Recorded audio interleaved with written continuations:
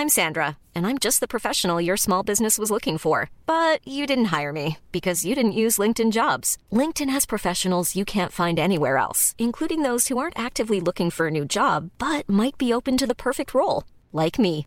In a given month, over 70% of LinkedIn users don't visit other leading job sites. So if you're not looking on LinkedIn, you'll miss out on great candidates like Sandra. Start hiring professionals like a professional. Post your free job on linkedin.com/people today. Millions of people have lost weight with personalized plans from Noom. Like Evan, who can't stand salads and still lost 50 pounds. Salads generally for most people are the easy button, right? For me, that wasn't an option. I never really was a salad guy. That's just not who I am. But Noom worked for me. Get your personalized plan today at Noom.com. Real Noom user compensated to provide their story. In 4 weeks, the typical Noom user can expect to lose 1 to 2 pounds per week. Individual results may vary.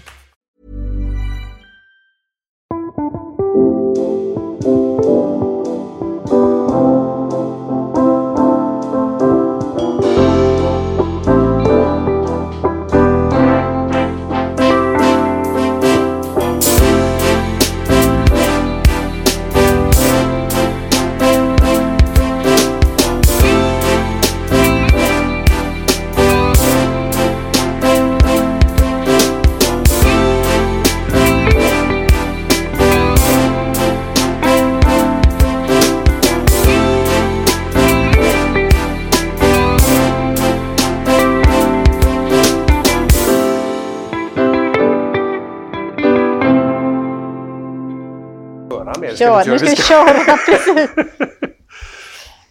Ja, då vill jag önska Maria Blom hjärtligt välkommen till Ronjas rullar. Tack så mycket. Vad kul, vi har ju setts någon gång tidigare och pratat lite. Jag gillade ju Hallå Hallå. Just det. Jag har gillat mycket, men nu så är du ju aktuell. Och det är lite ansvarsfullt, va? Det är ju en familjefilm. Det är jul. Hur känns det? Ja, men jag tycker det känns väldigt lugnt faktiskt. Jag tycker det är en present att få den där tiden.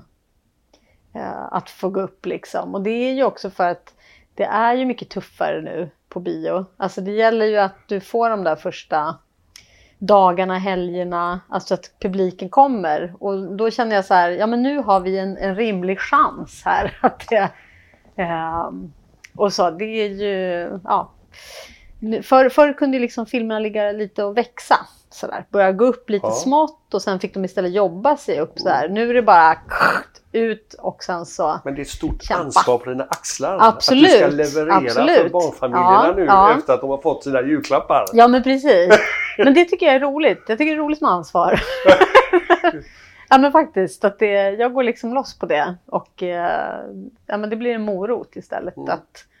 Att sådär att ja, men nu ska vi jäklar, nu ska de få någonting. Ja. Så. Du, man brukar ju säga att jobba med barn och med djur. Nu har du haft ett digitalt djur att jobba med.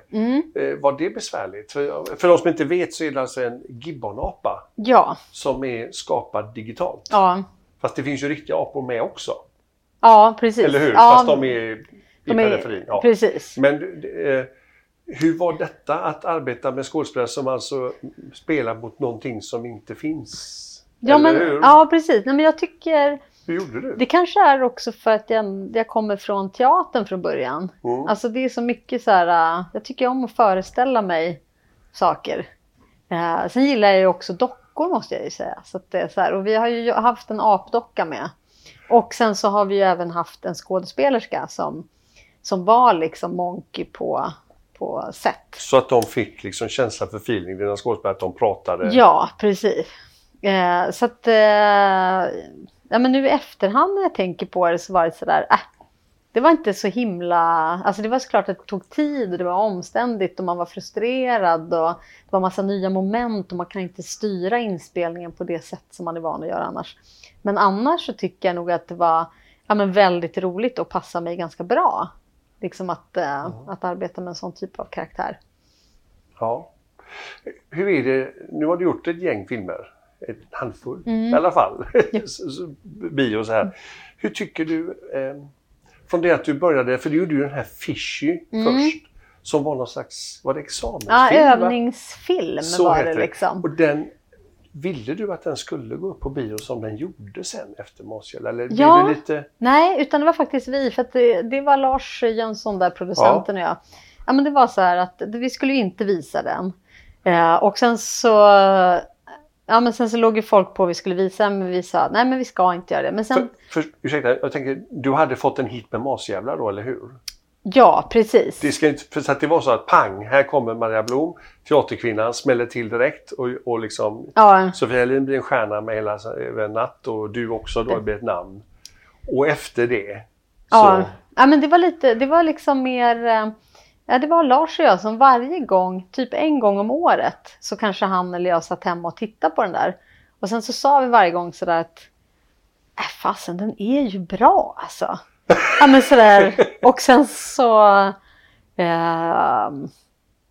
sen så gick det något år till och sen bara ska vi inte köra upp den? Jo, men vi gör det liksom. Men det blev ju, vi gjorde det i en väldigt liten storlek och allting var så här. Men det som var kul med det var att vi faktiskt, nu finns den ju. Ja. Alltså den ligger ju ute där. Så att det var egentligen liksom syftet. Det var inte så här att nu ska vi gå upp stort och göra en riktig rökare här. Utan det är ju en övningsfilm. Jag håller på att prova lite olika grejer med kameran och hejsan hoppsan. Men jag tyckte att spelet på de här personerna i den filmen är så starkt. Så att det är liksom minnesvärt. Ja, det känns alltså...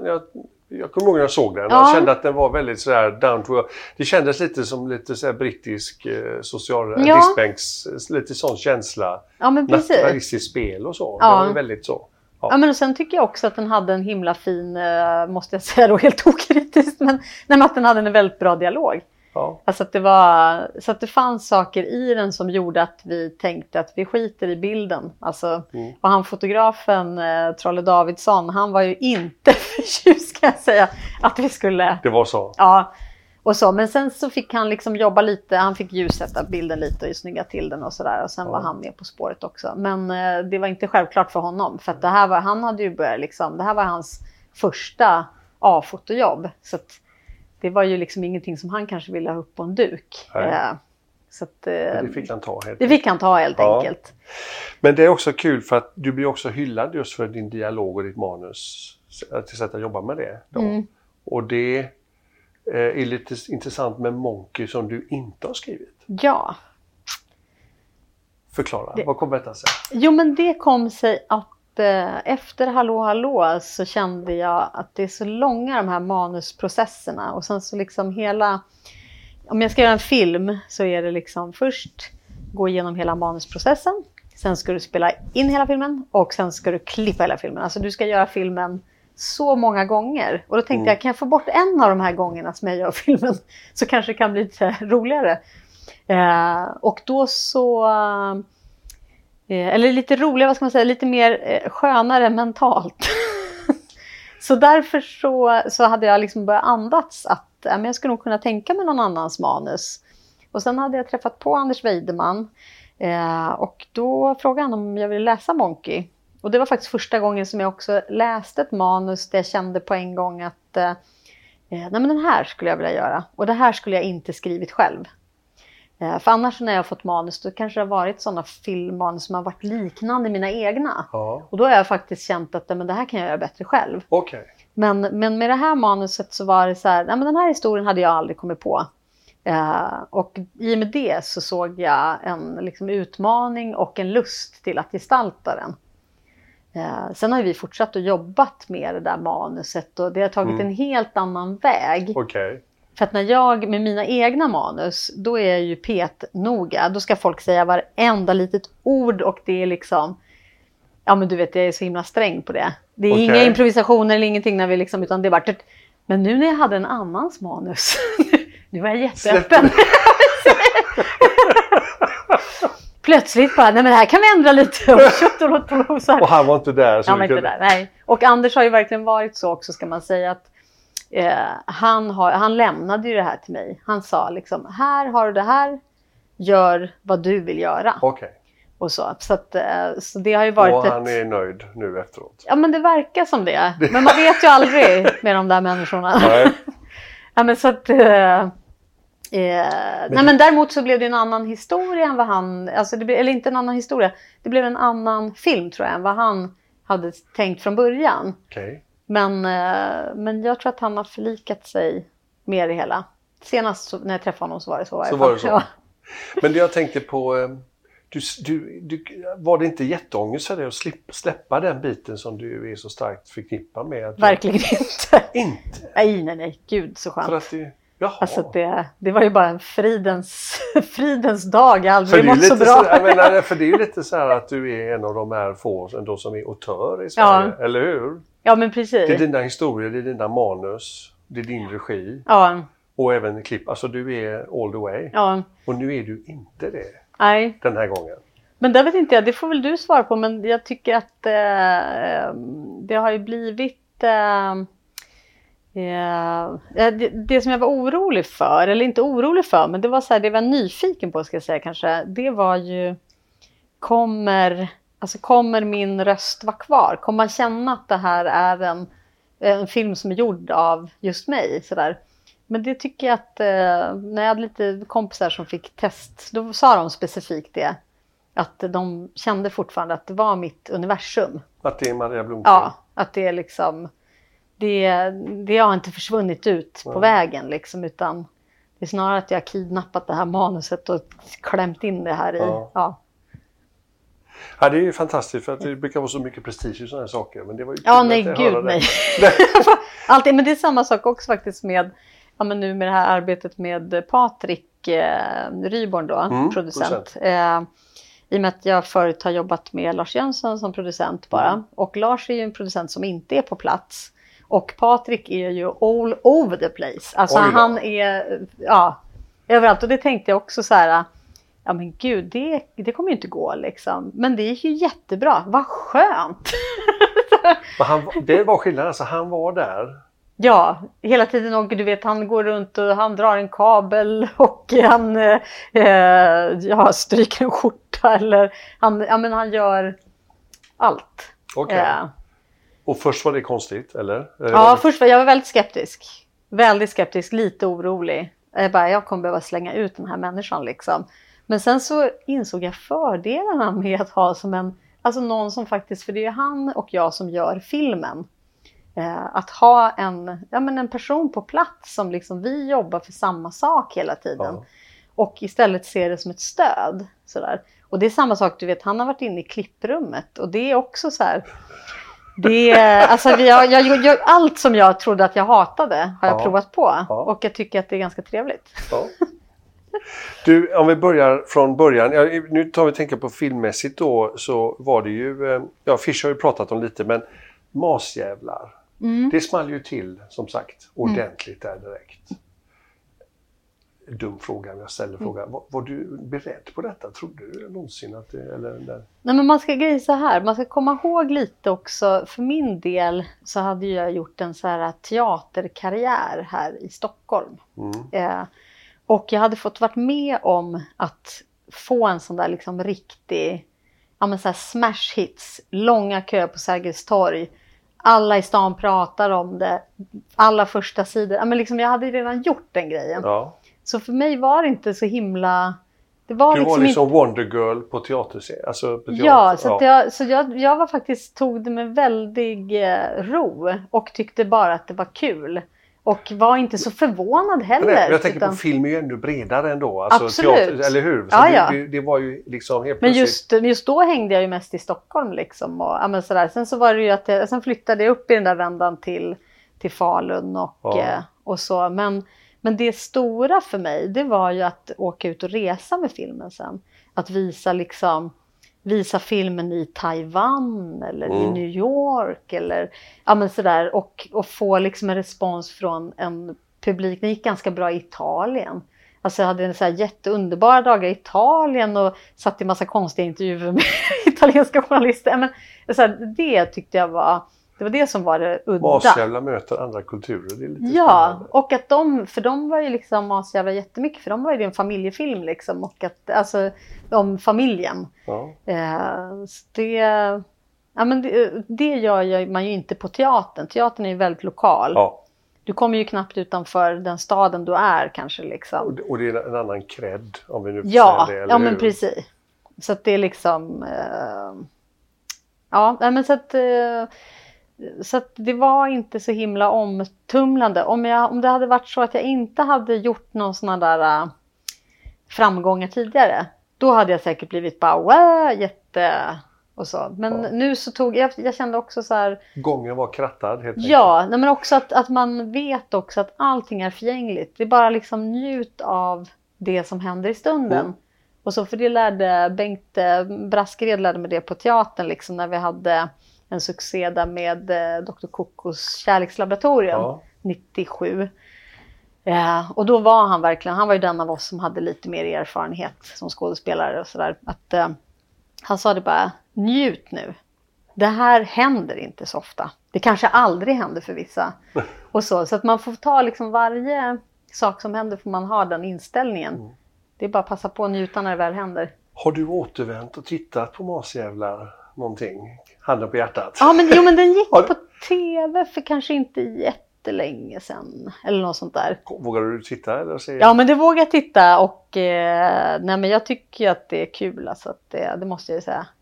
Att det är roligt. Men är det så att du sitter och så här känner att jag skulle gjort annorlunda där eller där? Är det så för det? Nej, det tycker jag inte. För att det är nej. så mycket liksom en tid. Alltså så här, däremot så kan jag förundras över att jag var så ung. Nu var det var ju en teaterpjäs från början. Och den skrev jag när jag var 29. Och där kan jag förundras lite över att jag i den åldern kunde skriva, som jag tycker är en så pass mogen pjäs, en så pass mogen text om de här äldre människorna och så, och deras liv liksom. Alltså det kan jag väl lite så här förvånad över. Det har du säkert fått frågan då i alla fall, men det frågar vi igen här i podden. Är det mycket saker som är dig själv i den här Masjävlar? Är det så? Jo, men det är mycket, när jag fick det här uppdraget från Dalateatern då, det var han skulle bli chef där precis som jag träffade på Dramatiska institutet där i något sammanhang, och då sa han, ja men kan inte du komma upp till Dalarna och skriva en pjäs? Och då har jag ju hela min släkt, eller halva min släkt där. och så fort han sa det, jag bara, ja, då kan jag ju skriva liksom om min upplevelse av Dalarna. För jag var ju väldigt provocerad av det här att liksom hela jorden snurrar kring dem. Så är det ju. Och så att därför absolut så har jag ju liksom tagit jättemycket av mina upplevelser. Och också den där som man kan vara avundsjuk på. Alltså den här patriotismen liksom. Att vara sådär nöjd. Just det.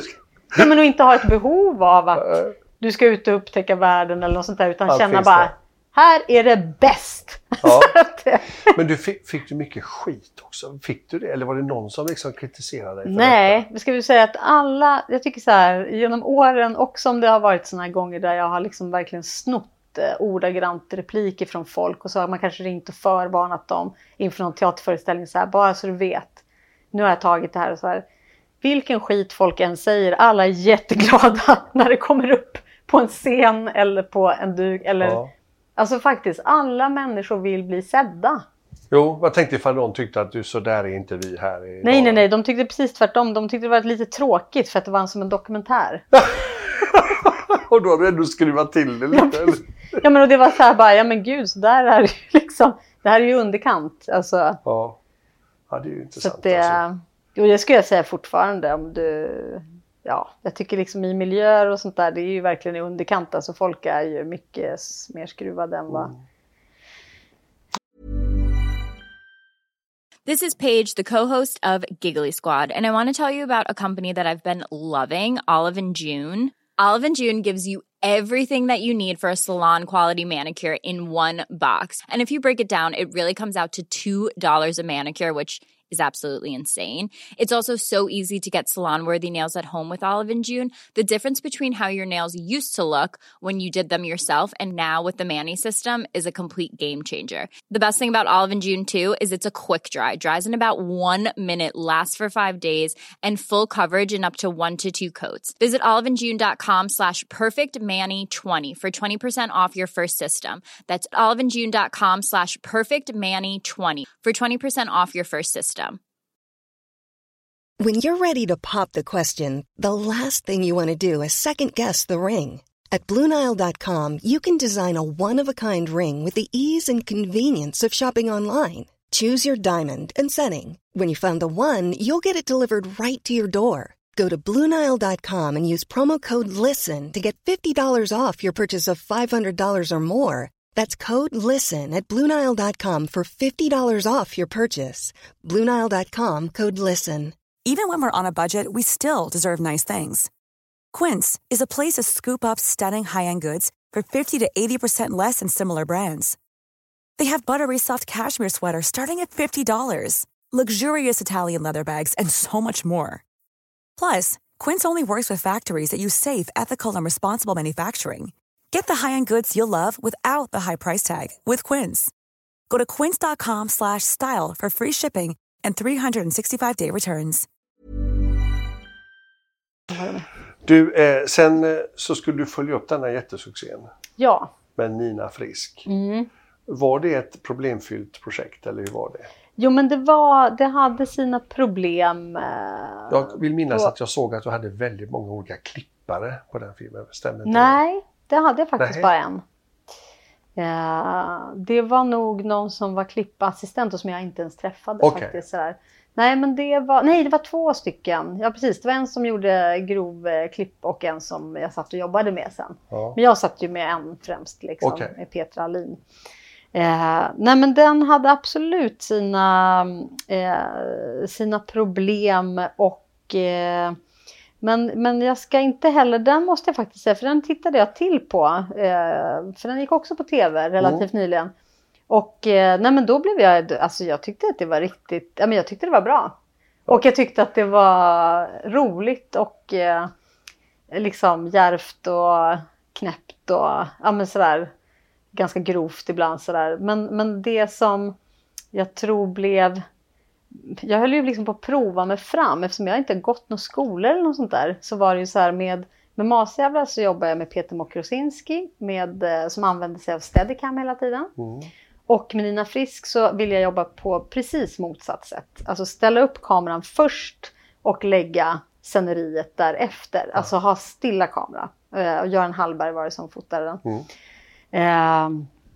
Och det, så här i efterhand kanske man kan säga att jag var väl kanske liksom inte, men det tog liksom längre tid att lära sig det. Så det är där som jag tycker sen att det blev liksom ett problem. Vi kanske hade valt fel sätt att närma oss vissa saker och sådär.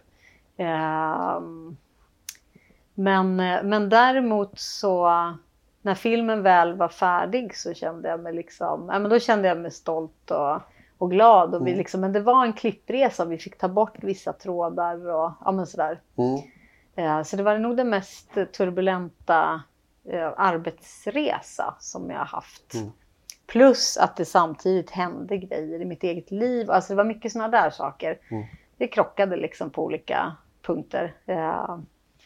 Så, men nu tycker jag att jag kan titta på den med fräscha ögon och tycka att sånt som vi tyckte var ett problem då tycker jag inte är ett problem nu. Nej. Så man blir ju också, man sitter och kollar på det här materialet så himla mycket. Till slut ser man det inte liksom fräscht. Men kände du av liksom de förväntningar som fanns efter Masjävlar? Att du skulle liksom sitta och följa upp liksom den jättesuccén där? Försökte du inte tänka så? Alltså? Ja, men jag tyckte Lars var bra där faktiskt. För han sa så här att nu ska vi bara liksom fort ut med en till film. För annars kommer vi bygga upp sådana förväntningar så att då blir det liksom jobbigt. Ja. Så det tycker jag liksom, det var bra att vi gjorde den då. Så att man liksom bara blev varm. Men det som var det stora tycker jag var att man märkte den här förgängligheten. Från att stora kramen, ryggdunken till att knappt hälsa. Alltså det... Kände du av branschfolk, det? Absolut. Gud ja. Det var så där blev man ju också så här. Men nu, medgång och motgång. Alltså det är lite skojar du? Alltså, så därför är det också så här, man vet ju att, men som sagt jag hade redan fått höra, jag hade ändå liksom på något vis lärt mig lite av det redan innan. Alltså i min teaterresa. Så att jag hade, det tog mig inte så hårt. Men jag vet andra regissörer som har tyckt att det har varit jättetufft och som aldrig har kommit tillbaka. Lite bara, alltså gå ut i kylan lite grann. Ja, att hamna ut i kylan. För det gör man. När folk har en jättestor hög förväntning och de satsar jättemycket pengar på dig och sen så levererar du inte. Då är det är liksom inte så att det är någon som skickar en julklapp. Jag kan säga många julklappar, masjävlar, ingen julklappar. Ingen fruktkorg. Nej, precis. Ingen fruktkorg, ingen julklappar. Okej, så det var så. Ja, men så är det ändå, måste man säga. Det är tufft på det sättet. Ja. Och det är därför det är så viktigt också att man hela tiden själv vet vad du själv tycker. Alltså vad tycker jag nu om min film, så att du inte låter det påverkas. Och där kände jag ändå när vi liksom gick upp Mina Frisk, så kände jag mig liksom stolt och glad, och jag tyckte att skådespelaren gjorde fantastiska prestationer. Så att jag kunde liksom stå för en rakryggad, och det hjälpte, för att då behövde inte jag tvivla när andra började liksom, ja, men när den inte liksom rullade på sådär besöksmässigt. Men sen ska man också säga, man ska inte vara den som, jag kommer ihåg jag satt och gnällde någon gång, vi har bara 90 000 besökare, och sen så var det liksom, du vet, folk som har gjort storfilmer som har haft 40. Så då blir man ju dryg. Så det är, man får ju passa sig också sådär att vad som är. Men visst var det så att det tog några år innan du kom med en ny film efter den? Eller var det så du gjorde, eller gick du tillbaka till teater, eller vad hände emellan där då? Jag får tänka nu, 2006. Jo, men nu vet jag precis vad som hände. Jag fick ju barn. Ja. Och höll mig hemma. Ja. Det var det. Att jag höll mig lite på hemmaplan, gjorde någon teater i Uppsala, försökte inte vara borta för länge. Och sen så blev det ju att jag sa det att men nu om jag ska göra en till, eller Lars var det som frågade så här, men ska vi inte göra en film nu då? Jo, men då måste den utspela sig i Falun, för jag vill vara hemma. Och då blev det Hallå då. Ja, just det. Och arbeta med den, hur var det då? Du var tillbaka igen. Ja, men det var jätteroligt. Alltså att och då var det också att jag älskade att göra det här, att vara sådär lokalt och jobba i det lilla och sådär. Och det var ett medvetet val också. Också lite i kontrasten med Nina Frisk, som var ju också liksom den hade ju en mycket högre budget och allt så. Så kände jag så här, nej men nu vill jag krympa ner teamet, lätta förflyttningar, kunna vara liksom flexibel. Jobba med en fotograf som är också mer i min egen generation. Alltså att det är Ari Willi där. En underbar huvudrollsinnehavare som är karismatisk. Ja, och fantastiska Maria Sid. Ja. Så att det är väldigt, väldigt roligt arbete var det. Ja. Och sen så, tyvärr så har vi inte jättemycket tid. Jag vet alla jagar dig. Men från det då till Monkey så att säga, så att det är ju liksom den som vi får säga break a leg nu här med den. Är det någonting du kan säga, hur ser det ut i pipelinen för dig i 2018 här då? Nej, men pipelinen nu är att jag ska försöka att bara så här, nu har jag varit borta väldigt mycket med Monkey och liksom varit på annan ort och sådär, men så jag ska försöka vara hemma i Falun, försöka tänka efter, vad är nästa steg, vad vill jag göra för någonting, vilken historia, precis, det kommer ju säkert bli att jag sitter och skriver eftersom jag är i Falun. Men i teater, jag gjorde en opera i somras i Dalhalla, Carmina Burana, fantastiskt, häftigt. Och jobba med solister, alltså oj. Så att det tungt verk också. Ja, men det finns så jättemycket liksom som man vill göra. Så nu gäller det bara att navigera rätt. Och det gör man ju genom att vila och ta en paus. Ja. Så, men en ny film under nästa år vill du komma igång med, eller? Nej, det tror jag inte. Det tror du inte? Nej, jag tror att det är vila och tänka. Okej. Lite så. Då får vi hålla koll på och se när du gör comeback efter Monkey. Men först ska vi se den här under jul och så. Så det är kul att se vad folk tycker. Ja, det ska bli väldigt spännande. Och det är ju väldigt fin liten apa, digitalt skapad. Fantastiskt. Den får man inte missa när som ser film. Och sen ska man vara beredd på att det är en film som också är lite sorg och mycket glädje. Men mycket känslor. Ja, verkligen. Ja, vad trevligt. Ja, men tack. Stort tack för att du är med här. Tackar. Tack.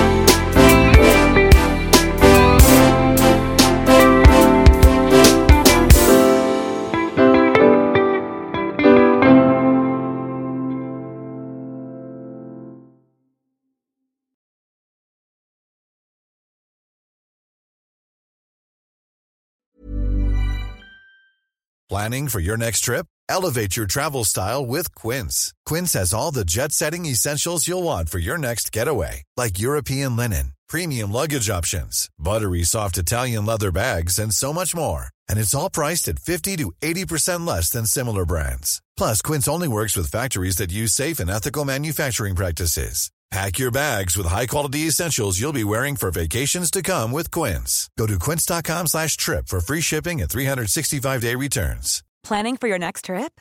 Elevate your travel style with Quince. Quince has all the jet-setting essentials you'll want for your next getaway, like European linen, premium luggage options, buttery soft Italian leather bags, and so much more. And is all priced at 50 to 80% less than similar brands. Plus, Quince only works with factories that use safe and ethical manufacturing practices. Pack your bags with high-quality essentials you'll be wearing for vacations to come with Quince. Go to quince.com/pack for free shipping and 365-day returns.